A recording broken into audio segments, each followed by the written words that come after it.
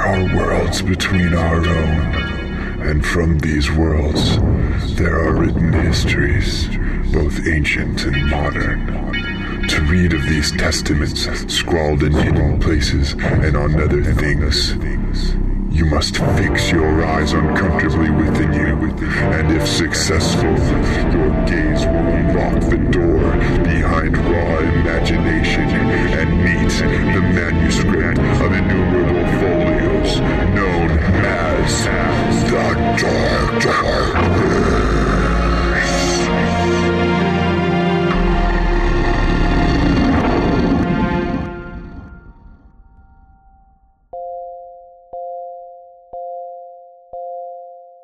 Hello, I'm Sharkchild, and this is The Dark Verse.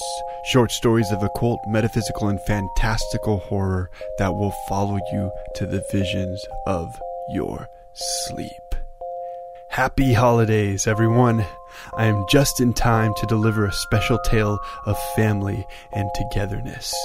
But first, I just want to update everyone on the Kickstarter project for The Dark Verse Volume 4, because I haven't been back on the podcast to say anything about it. It ended back in November, and it was an awesome success, so I just want to say thank you to everyone who participated in that.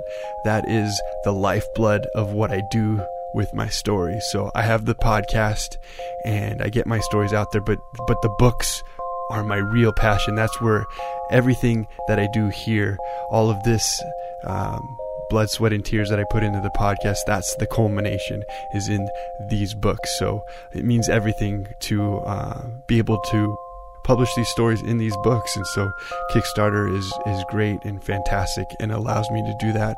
And you also are what allow me to do that, because you support my campaigns. And so thank you.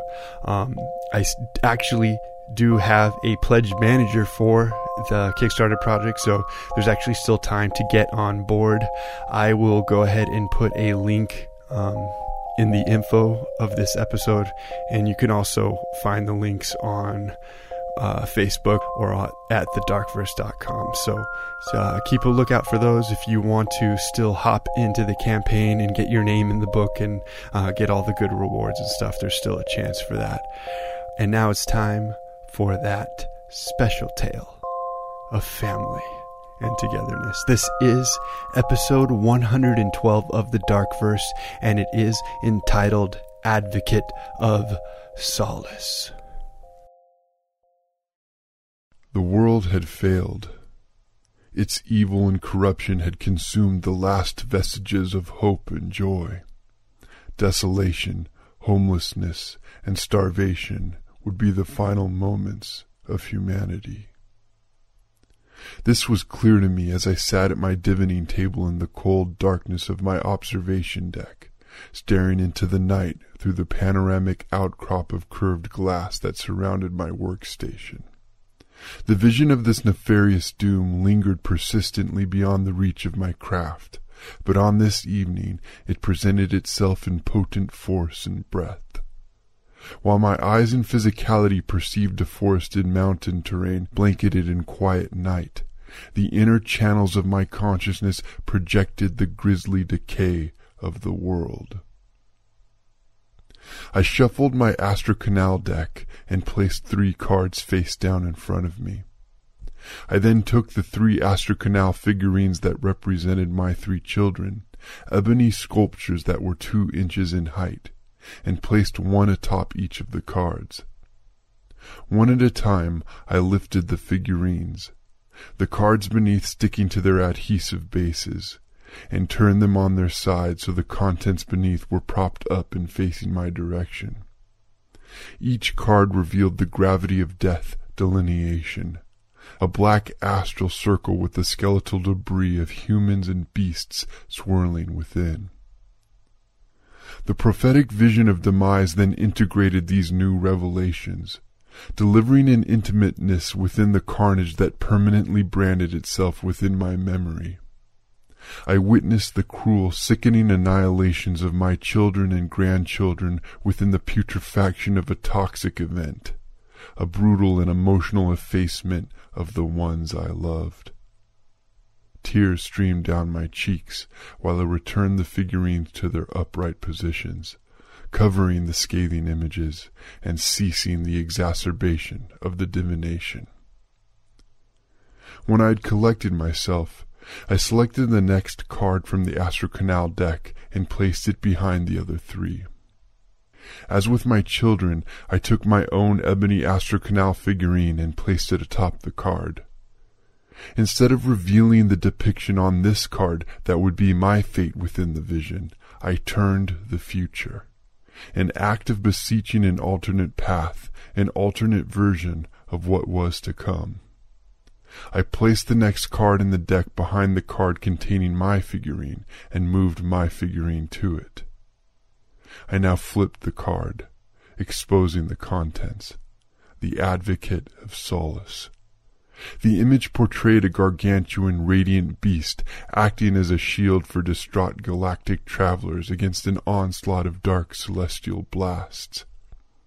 My vision acquired the turned augury and reconstructed the timeline of events, showing me a future that could be saved and the single way it could be achieved while simultaneously keeping my family alive and together. I was shown him, the master of Astrocanal. I was shown the sweet Lord. The conclusion of this truth of witnessing caused my jaw to brutally snap shut. The tip of my tongue and fragments of my teeth fell away. The physical consequences of my divinations were always intense, but this halt was punishing. I folded my arms on the table and rested my head atop them. I felt the blood from my mouth smear across my sleeves. I had only ever beseeched the sweet Lord through divinations and readings of my Astrocanal deck. Never had I fully subjugated myself to his will. But now, with the pressing decimation incoming with absoluteness, I had the indoctrinated and philosophical right to do whatever was necessary to save my family. My most precious possessions were my children and grandchildren, and any grandmother would long for the protection of her family, but my desire was deeper and more selfish. I never wanted to lose them. I never wanted to be without them. There was a future that made this so. I lifted my head and looked out into the wilderness once more. "Come, sweet Lord," I said, while dragging my index finger across my mouth and using the blood to draw the Master of Astrocanal's symbol on the window. A streak of light flashed across the sky, and something crashed upon the side of one of the mountains in my peripheral view. A molten-like, swirling red and black mass glowed in the distance where the impact had occurred. The sweet Lord, in one of its iterations, had come. I hastily called upon my children and their families, beckoning them to my mountain home. Within a week, my entire family had gathered with me. I told them of the future and its demise, and I told them of their salvation and of the location of our Savior. "Tomorrow we go before the sweet Lord," I told my loved ones as I pointed towards the Palantir Mass on the distant mountainside. There were 11 of us in all, my son, his wife, and his 3 daughters, my daughter, her husband, and her son, my youngest child, another daughter, and her husband, and myself. Slowly we hiked through the dense inclined forest that led towards the location of the sweet Lord. It was easy to tell that we were getting close to the ethereal entity when the temperature began to significantly rise. Warmth and humidity hit us like a heavy blanket. Small particles of ash floated all around, and a subtle haze blurred what visibility we had. There was an energy in the air that was physically felt.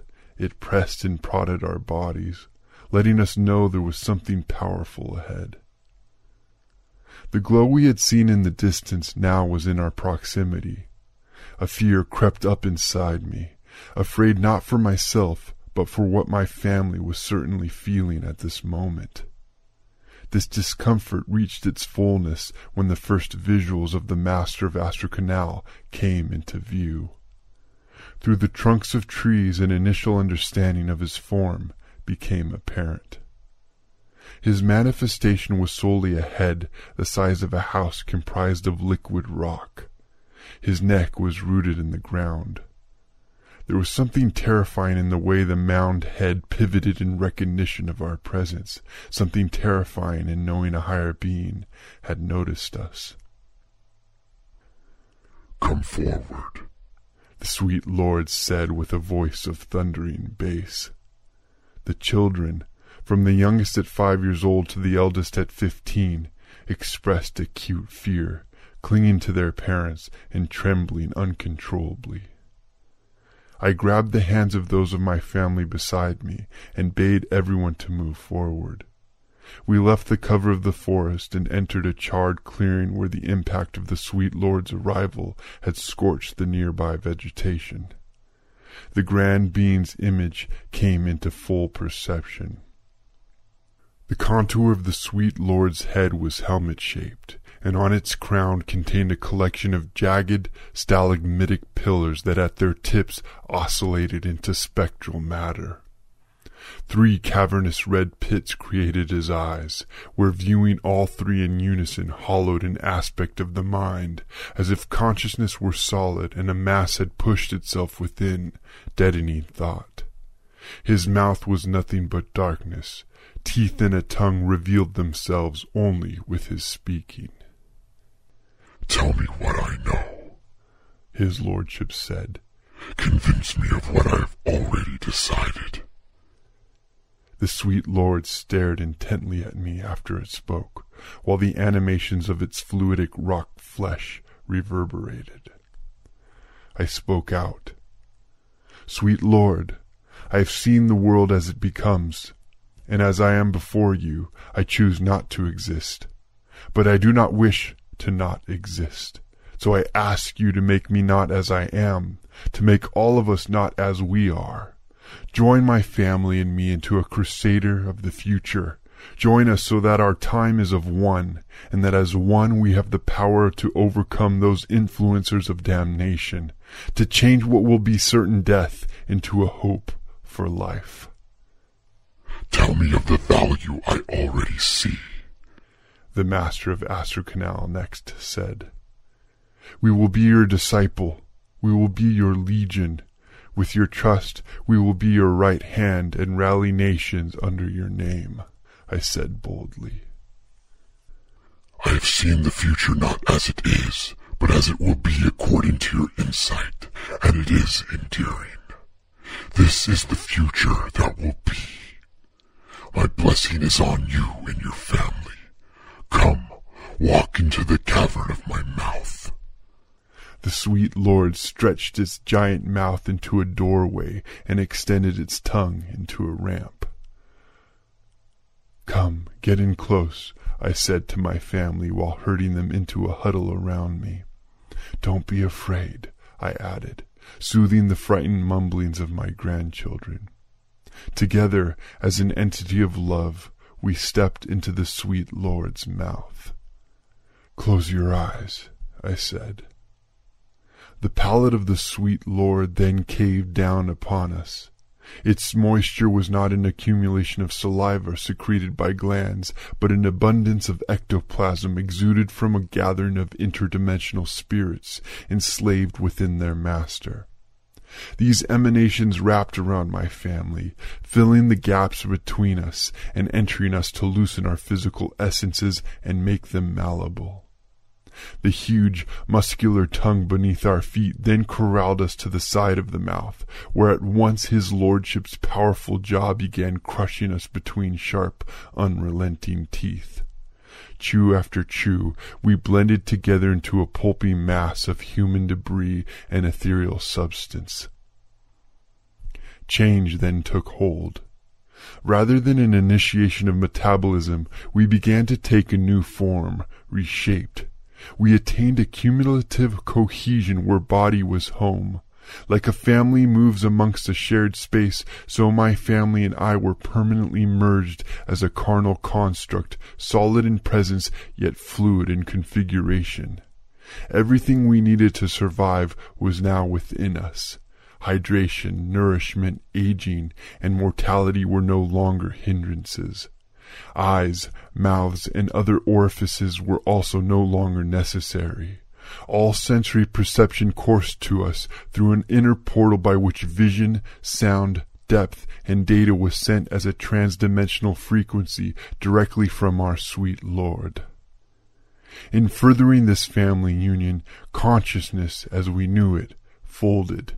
It gave way to a new foundation, a substructure of thought flowing from an archaic network of sentience where all of my family existed. We were now both separate and one, a strange collection of voice filtered through a canal of singularity where an instantaneous voting and prioritizing of choice and notion was harmonized. Our sweet Lord spat us to the ground before him. We flexed, embraced our new mucilaginous shape, and explored our mode of movement.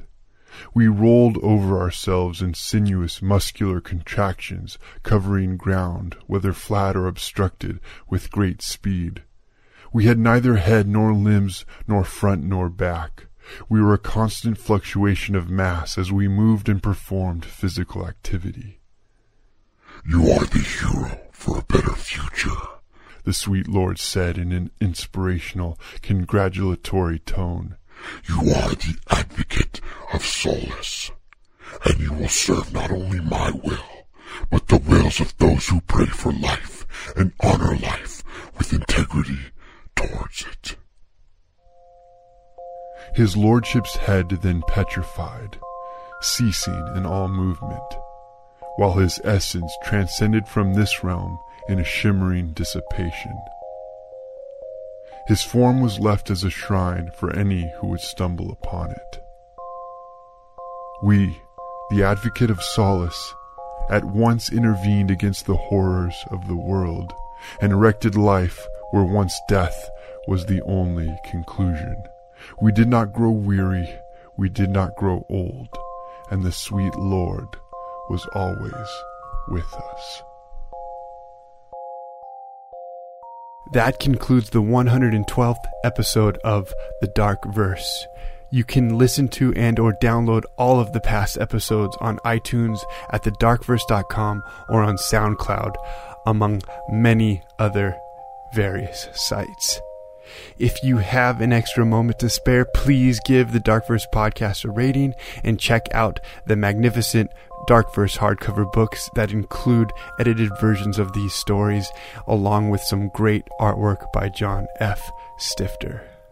Have a fantastic holiday season, and I will catch you soon with a new Darkverse tale. All stories on the Darkverse are the sole property of Sharkchild and cannot be used for distribution, publication, or monetary gain without his written consent. Sleep deeply and remember to love.